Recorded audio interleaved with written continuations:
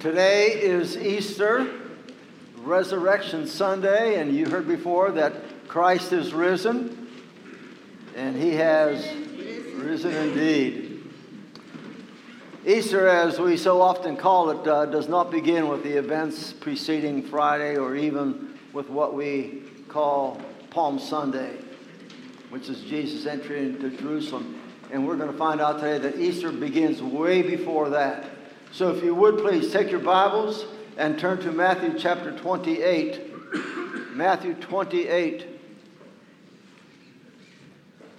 Looking at the first verse and following. Now after the Sabbath, as it begun to dawn toward the first day of the week, Mary Magdalene and the other Mary came to look at the grave. And behold, a severe earthquake had occurred, for an angel of the Lord descended from heaven and came and rolled away the stone and sat upon it. And his appearance was like lightning, and his clothing as white as snow. The guards shook for fear of him and became like dead men. The angel said to the women, "Do not be afraid, for I know that you are looking for Jesus who has been crucified. He is not here, for he has risen, just as he said. Come see the place where he was lying. Go quickly and tell his disciples that he is risen from the dead. And behold, he is going ahead of you into Galilee. There you will see him. Behold, I have told you." And they left the tomb quickly with fear and great joy and ran to report it to his disciples.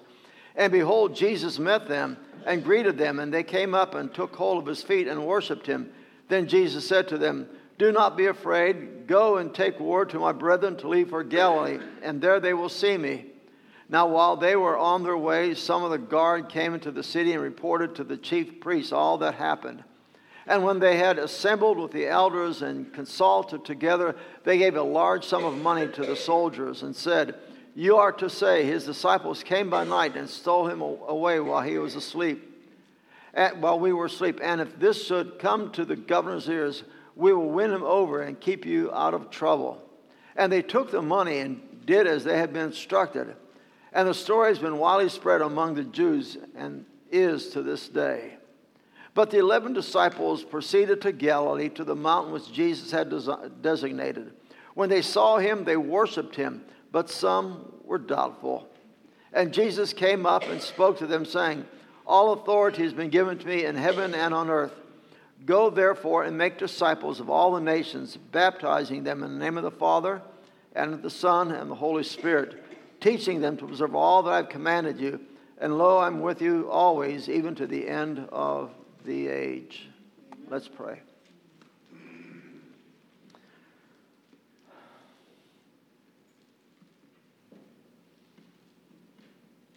Father, we've just gone through the last couple of days, and Lord, there is a shadowy feeling about Thursday, Friday, Saturday. Lord, there's a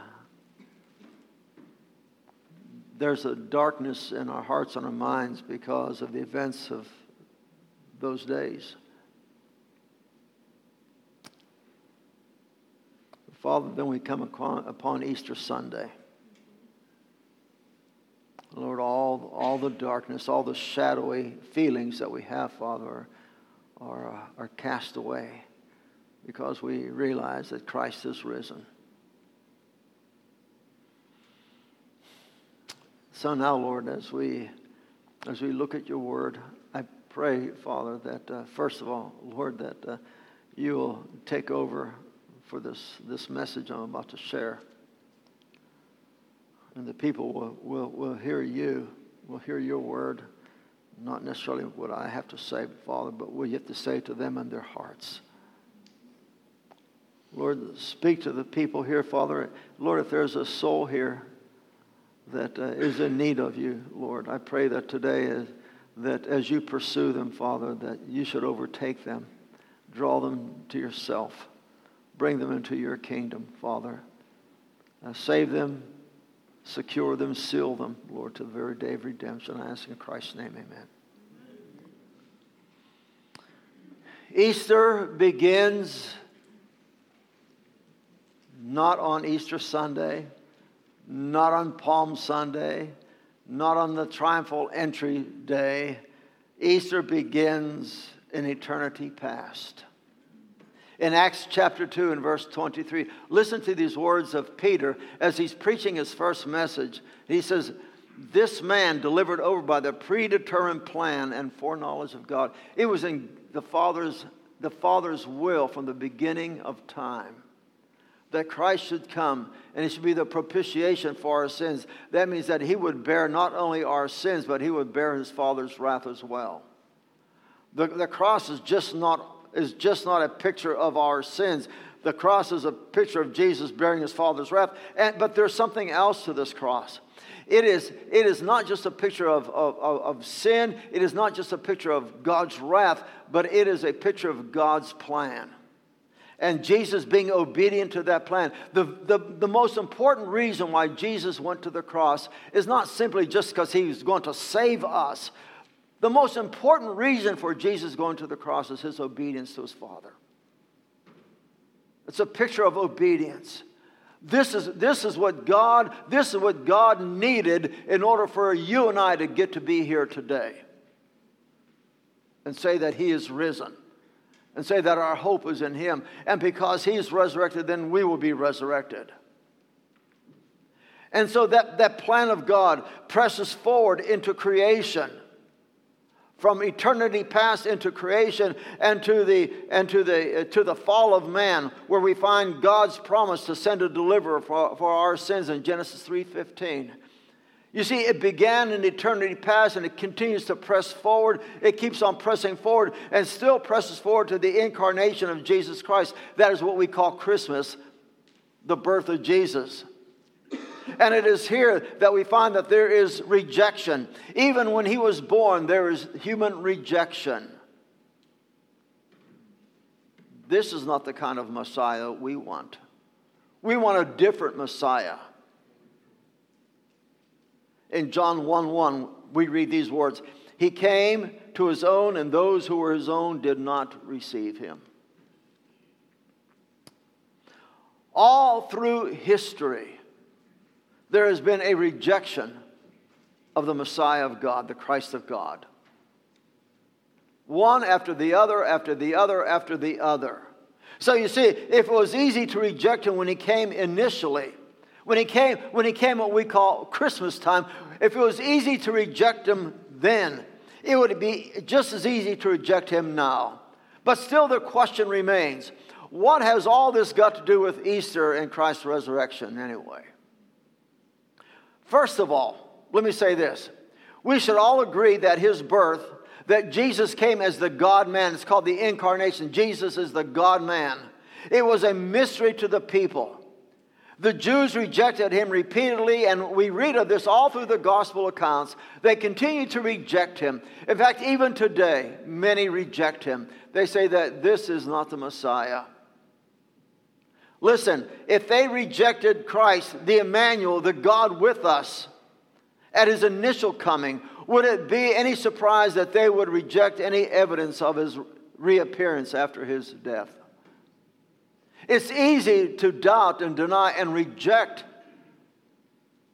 when we form in our own minds that this is the way it's supposed to happen. And we calculate and we analyze the way things ought to be. And Jesus doesn't look like the Messiah. I don't see Jesus riding on a white stallion and leading a charge against the armies of Rome. That's what they're looking for. We need someone who's going to sit on the seat of David and be in charge and dismiss all of our enemies. We're looking for someone who is going to bring Israel back into prominence. We're not looking for a Savior from sin. We're looking for a Savior who can satisfy our own desires. His resurrection was doubted and denied from the very day it occurred. In Matthew chapter 28, we just read this, but look at verses 13 and 15. Matthew 13 and 15. It says, you are to say his disciples came by night and stole him away while we were asleep. And look at 15. And they took the money and did as they had been instructed. And this story was widely spread among the Jews and is to this day. Even to this day of the year 2023, there is still rejection. There is still doubt. There's still denial that this is the Messiah.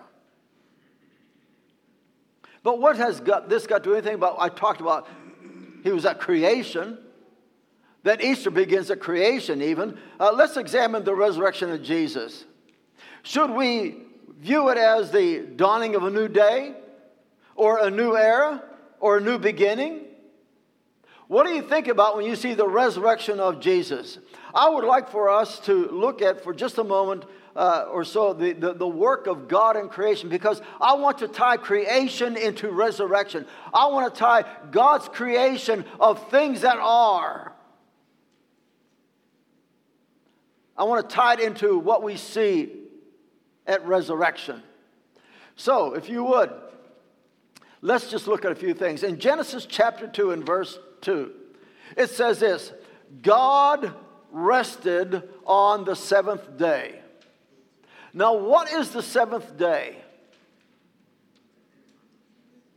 When Jesus died on that Friday evening, he rested, as it were, all through the seventh day. The Sabbath, isn't it? Isn't the seventh day the Sabbath day? It's a Saturday for us. We call it the Sabbath. They call it the Sabbath day. He then arose on the first day of the week, Sunday. God rested, listen, God rested on the seventh day. And on the first day, there's resurrection. I don't know much about music, but I do know this because I read it. That on a piano, every eighth key is the same as the first key. Is that not correct? Am I correct? Somebody knows that's correct, isn't it? It's just a different octave, but it's the same key, isn't it? Same thing. Every eighth key is the same as the first. It is just a new beginning.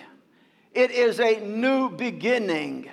You start all over again. When Jesus Christ arises on Sunday, it is a new beginning. It is a new creation, a recreation. It is something new. Jesus rested on that seventh day, on that Saturday, he's in the tomb. But on Sunday, there is a new creation, resurrection, new life. Something happened on that Sunday. Now pay close attention. When God created on that first day, what did he create? Let there be light. When Jesus began his public ministry, what did he produce for humanity?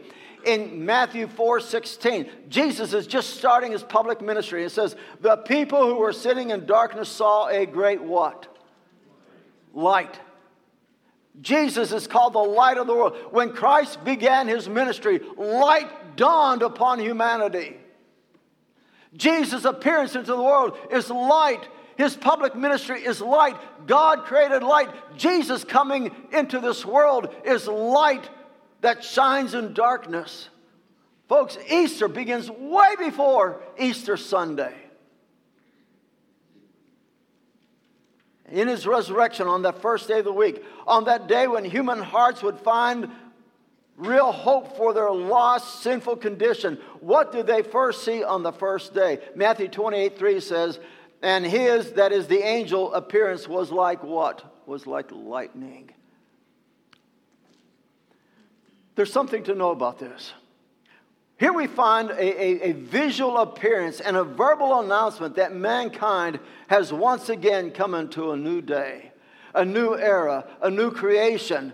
In 2 Corinthians 5:17, what does Paul talk about? He says, therefore, if anyone's in Christ, becomes a new creation.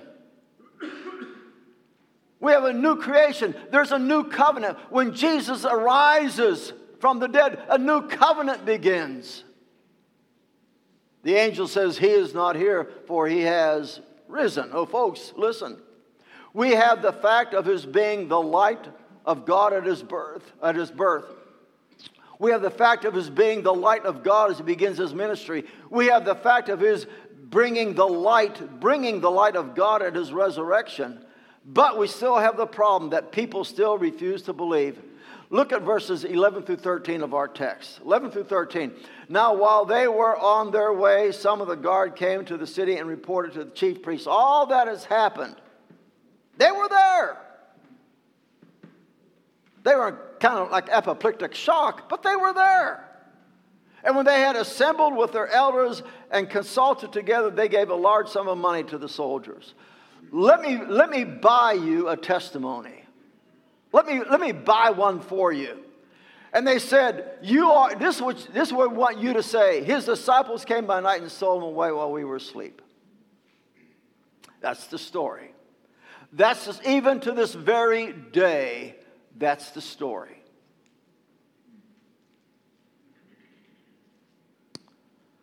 But there is still so much more to learn about Christ's death and resurrection. And Matthew, if you would, Matthew chapter 27.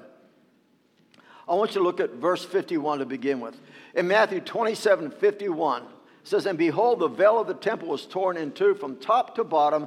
And it says, listen to this, "The earth shook and the rocks were split." Now go down to verse 54. "Now the centurion and those who were with him, keeping guard over Jesus, when they saw the earthquake and the things that were happening, became very frightened and said, 'Truly this was the Son of God.'" We have an account of an earthquake taking place. An earthquake. It is as if the ground at his crucifixion opened up. As if the ground had opened up to receive his body. And then in Matthew 28 and verse 2, it is as if the ground again opens up for the second time. The second earthquake opens up again so it could discharge his body. It opens up and receives him, and it opens up and discharges him. What a picture. In John chapter 1 and verse 3, let me just tell you what I'm thinking over here. In John chapter 1 and verse 3, this is what we read from the apostle. It says, "All things," listen folks, "all things came into being through him, and apart from him nothing came into being that has come into being." Why is that important? Isn't it as if the Lord himself has said that the very rocks would cry out that Jesus Christ is God? You remember reading that in his triumphal entry? He says that if these people don't praise me, even the rocks would cry out. Think of this. If God's delivering Israel out of Egypt had demanded so much attention through the ages, and it does. People celebrate the fact that God had delivered Israel out of Egypt. They celebrate it every year. Every year it's celebrated. How much more? How much more should God's delivering his church from the very pits of devil's hell be celebrated by us today? We look at this time of the year and we think of millions of people talk about the fact that Egypt had held Israel captive. Now God had severed the hand of Egypt. Now has let Israel go and they're delivered. But folks, more important than that, think of this. You and I were held bondage to sin. We belong to the devil. We belong to Satan. Listen, we were held bondage to hell itself. And God delivered you. God delivered you. Should that not be celebrated? Every time we come to worship, the churches of America should be full every Sunday, because every Sunday is a resurrection Sunday. The churches of God's churches should be full so people can hear the story over and over and over again that we were held captive to Satan and hell itself and death, and God set us free. But where are we? I dare say that most of our churches on any given Sunday are more empty than full. Where's the celebration? Where is the celebration that should be in our hearts, that every Sunday we can come and say, Lord, thank you for delivering me. You recreated in me a new person, and I'm here to celebrate the fact that I'm a new person in Jesus Christ. The old things have passed away. New things have come. That the very light that Jesus is has shone in my heart, and I'm a new person. I don't walk in darkness, I walk in light. I don't walk with death, I walk with life. I don't walk in the past, I walk with the new life that I have. I have a resurrected life. You have a resurrected life.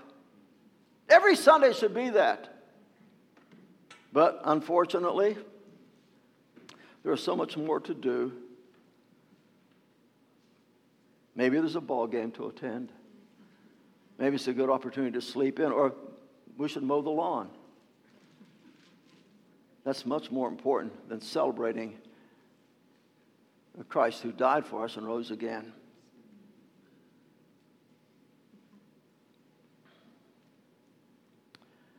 In Matthew 27 again, look at Matthew 27, verse 64. Therefore, give orders for the grave to be made secure until the third day. Otherwise, his disciples may come and steal him away and say to the people, he has risen from the dead, and the last accession be worse than the first. Keep that in mind, but look at verse 2 of our text also. 28:2. Behold, a severe earthquake had occurred, and an angel of the Lord descended from heaven and came and rolled away the stone and sat upon it. Two separate accounts of something. You say, how do you blend these two things together?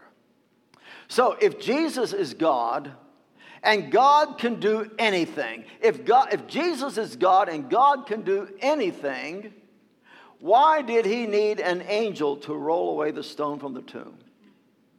Is that a good question? If God can do anything, and if Jesus is God, why did he need an angel to roll the stone away? Well, here's the answer. Jesus didn't break out of the tomb. He was let out of the tomb. Do you see their reasoning that they think that somehow that this body was going to be stolen, somebody's going to steal this body, that the disciples were going to come and take this thing away.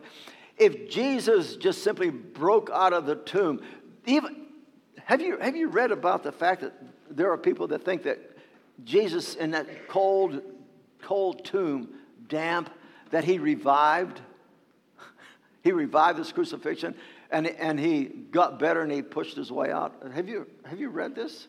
No, this has been around for years and years and years and years and years, that Jesus revived, he resuscitated in that cold, dark, damp room, the tomb. And he somehow managed, even in his emaciated state, I mean, all the blood has gone out of him, but somehow he got better. You know, it's kind of like being dead, but you got better. He pushed this massive stone out of the way, as strong as he is at that point. And, you know, to this very day, people believe that. Jesus didn't break out, he was let out. This is nothing more than heaven itself discharging Christ from his tomb. One of God's attendants, by and under God's authority, had removed the seal that man had hoped should hold Christ captive. Death's prison door has been opened, and Jesus Christ is the first to resurrect from sin's grip. And then someday, folks, it'll be you and I who will resurrect also. In 1 Corinthians 15 and chapter verses 20 and 23, listen to this. Paul talking about the order of the resurrection. He says, but now Christ has been raised from the dead, the first fruits of those who are asleep. That means of all the people who died, Jesus Christ is the first to resurrect. There's been others who've been resuscitated from death, like Lazarus, but nobody but Jesus is the first to resurrect. That means when you resurrect from death, you die no more. Resurrection means there's no more death. Jesus is the first to resurrect, and he says, for since by man came death, and by a man came also the resurrection of the dead. For as in Adam all die. Guess what, folks? You and I are going to die. You know, I discovered something just a couple days ago. I looked in the mirror, and I don't look the same as I did when I was 20. Actually, when I was 20, I actually had hair. And a lot of it. But that went bye-bye. For as in Adam all die, so also in Christ all will be made alive. But listen to this. But each in his own order. Christ the firstfruits. After that, those who are Christ at his coming. You, as a believer in Jesus Christ, if you are a believer in Jesus Christ, you are going to resurrect. Whether it be caught up in the air in a rapture, or whether you die and someday Christ is going to come and resurrect you from the grave.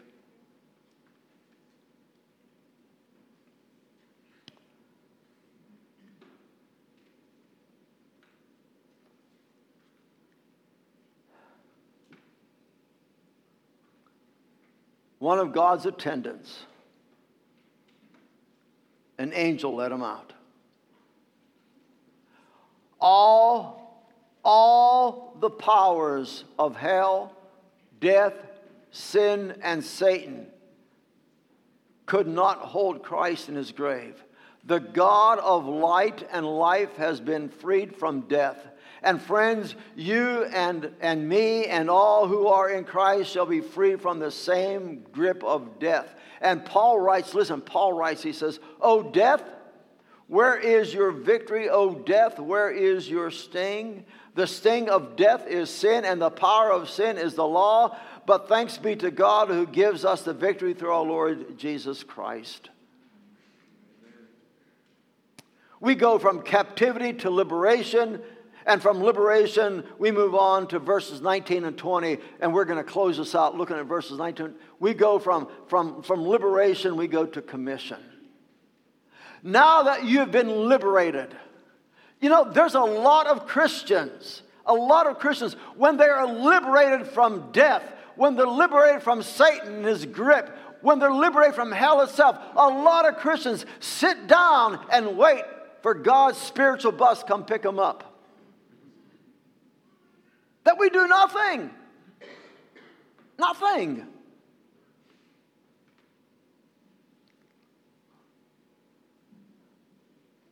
It's kind of like, it's a person who says,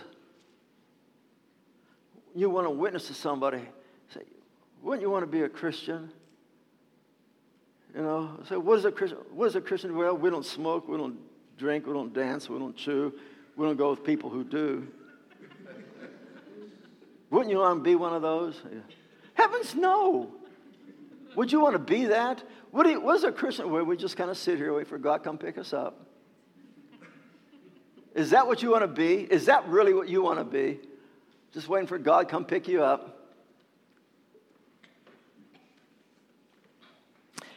Jesus in Matthew 28, 19, 20 gives his disciples and his church this commission. He says, go. He didn't say sit. He says, go make disciples. Go make disciples. Jesus, by virtue of both his person and his redemptive work, here asserts his authority and his sovereignty and has all power and all authority and all the right to command his followers to go with the message of the gospel to all the world. And listen, friends, Jesus did not say, I don't care what anybody else will tell you. If they tell you this, they're wrong. Jesus never said save them. He never said convert them. He never said justify them. He never said convict them. That's God's job.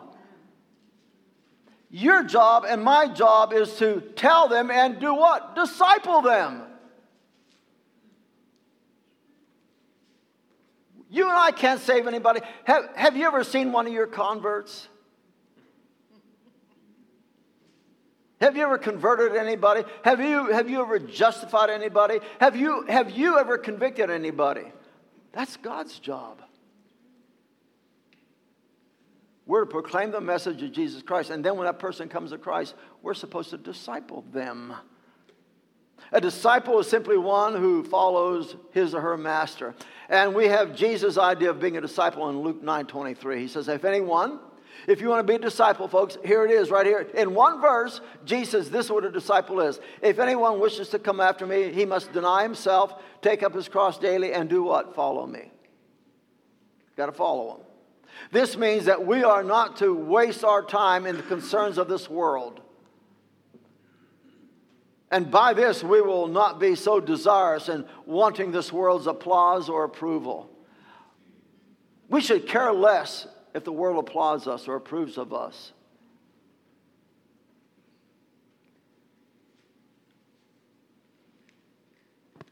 I have told some pastor friends of mine that my job, any pastor's job, is not to relate to the people. Every time the culture changes, I got to relate to that group of people. We'll be changing every day. We're gonna keep on changing. So when the world says, hey, the new fashion style is nude, attire is optional. Is that what we're going to do? Our job is not to relate to this culture, not to relate to this world. Listen, your job and my job, we are to relate to Jesus Christ. We are God's ambassadors, not the world's ambassadors. We're God's ambassadors. Look, act, talk like you're an ambassador of Jesus Christ, not the world. Man, if you're going to follow the culture, you're going to be changing every day.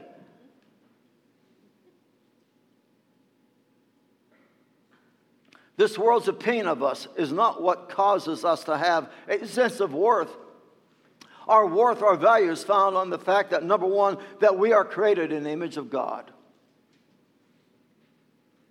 We are created in the image of God. And second, that we were recreated by the new birth through the Holy Spirit's work of regeneration. Therefore, if anyone is in Christ, he or she becomes a new creation, new creature. Old things have been passed away. Behold, new things have come. There's a recreation that takes place. And finally, by the way, when you become a Christian, you start putting on a new resurrected life, don't you? You're raised to walk in newness of life. And finally, Jesus says, take up your cross daily and follow me.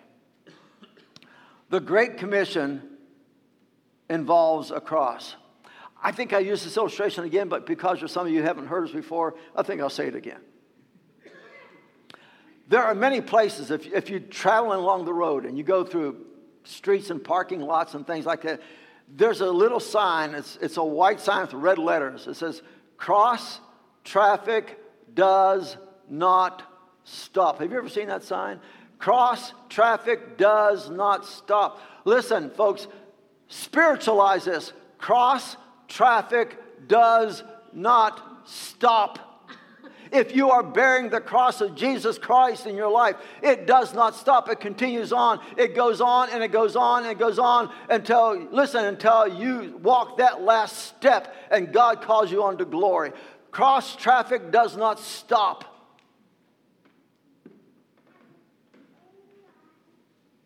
The cross is a path to death.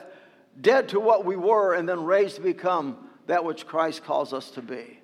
My friend, I close with this. Is that you? Are you a cross bearer? Are you a disciple? Are you a follower of Jesus? He is risen. Are you risen with him? Are you risen to walk in newness of life? If you're not, we invite you today to come to know Jesus Christ. You know, this is really not my invitation. It's God's invitation to you. We just have this opportunity right now. Right now, folks, listen, right now where you are, if you have never in your life said, Jesus, I know I'm a sinner. I know I'm a sinner. I repent of my sin. I'm so sorry for my sin. And Lord, I want to be a follower of yours. I want you to come into my life. Listen, folks, the reason you're doing that is because the Holy Spirit is working in your life right now, convicting you of sin, righteousness, and judgment. That's God's job. If today you're saying, Pastor, I want to become a Christian, just because you have that desire to be a Christian, God's already done a work in your life. You're already there.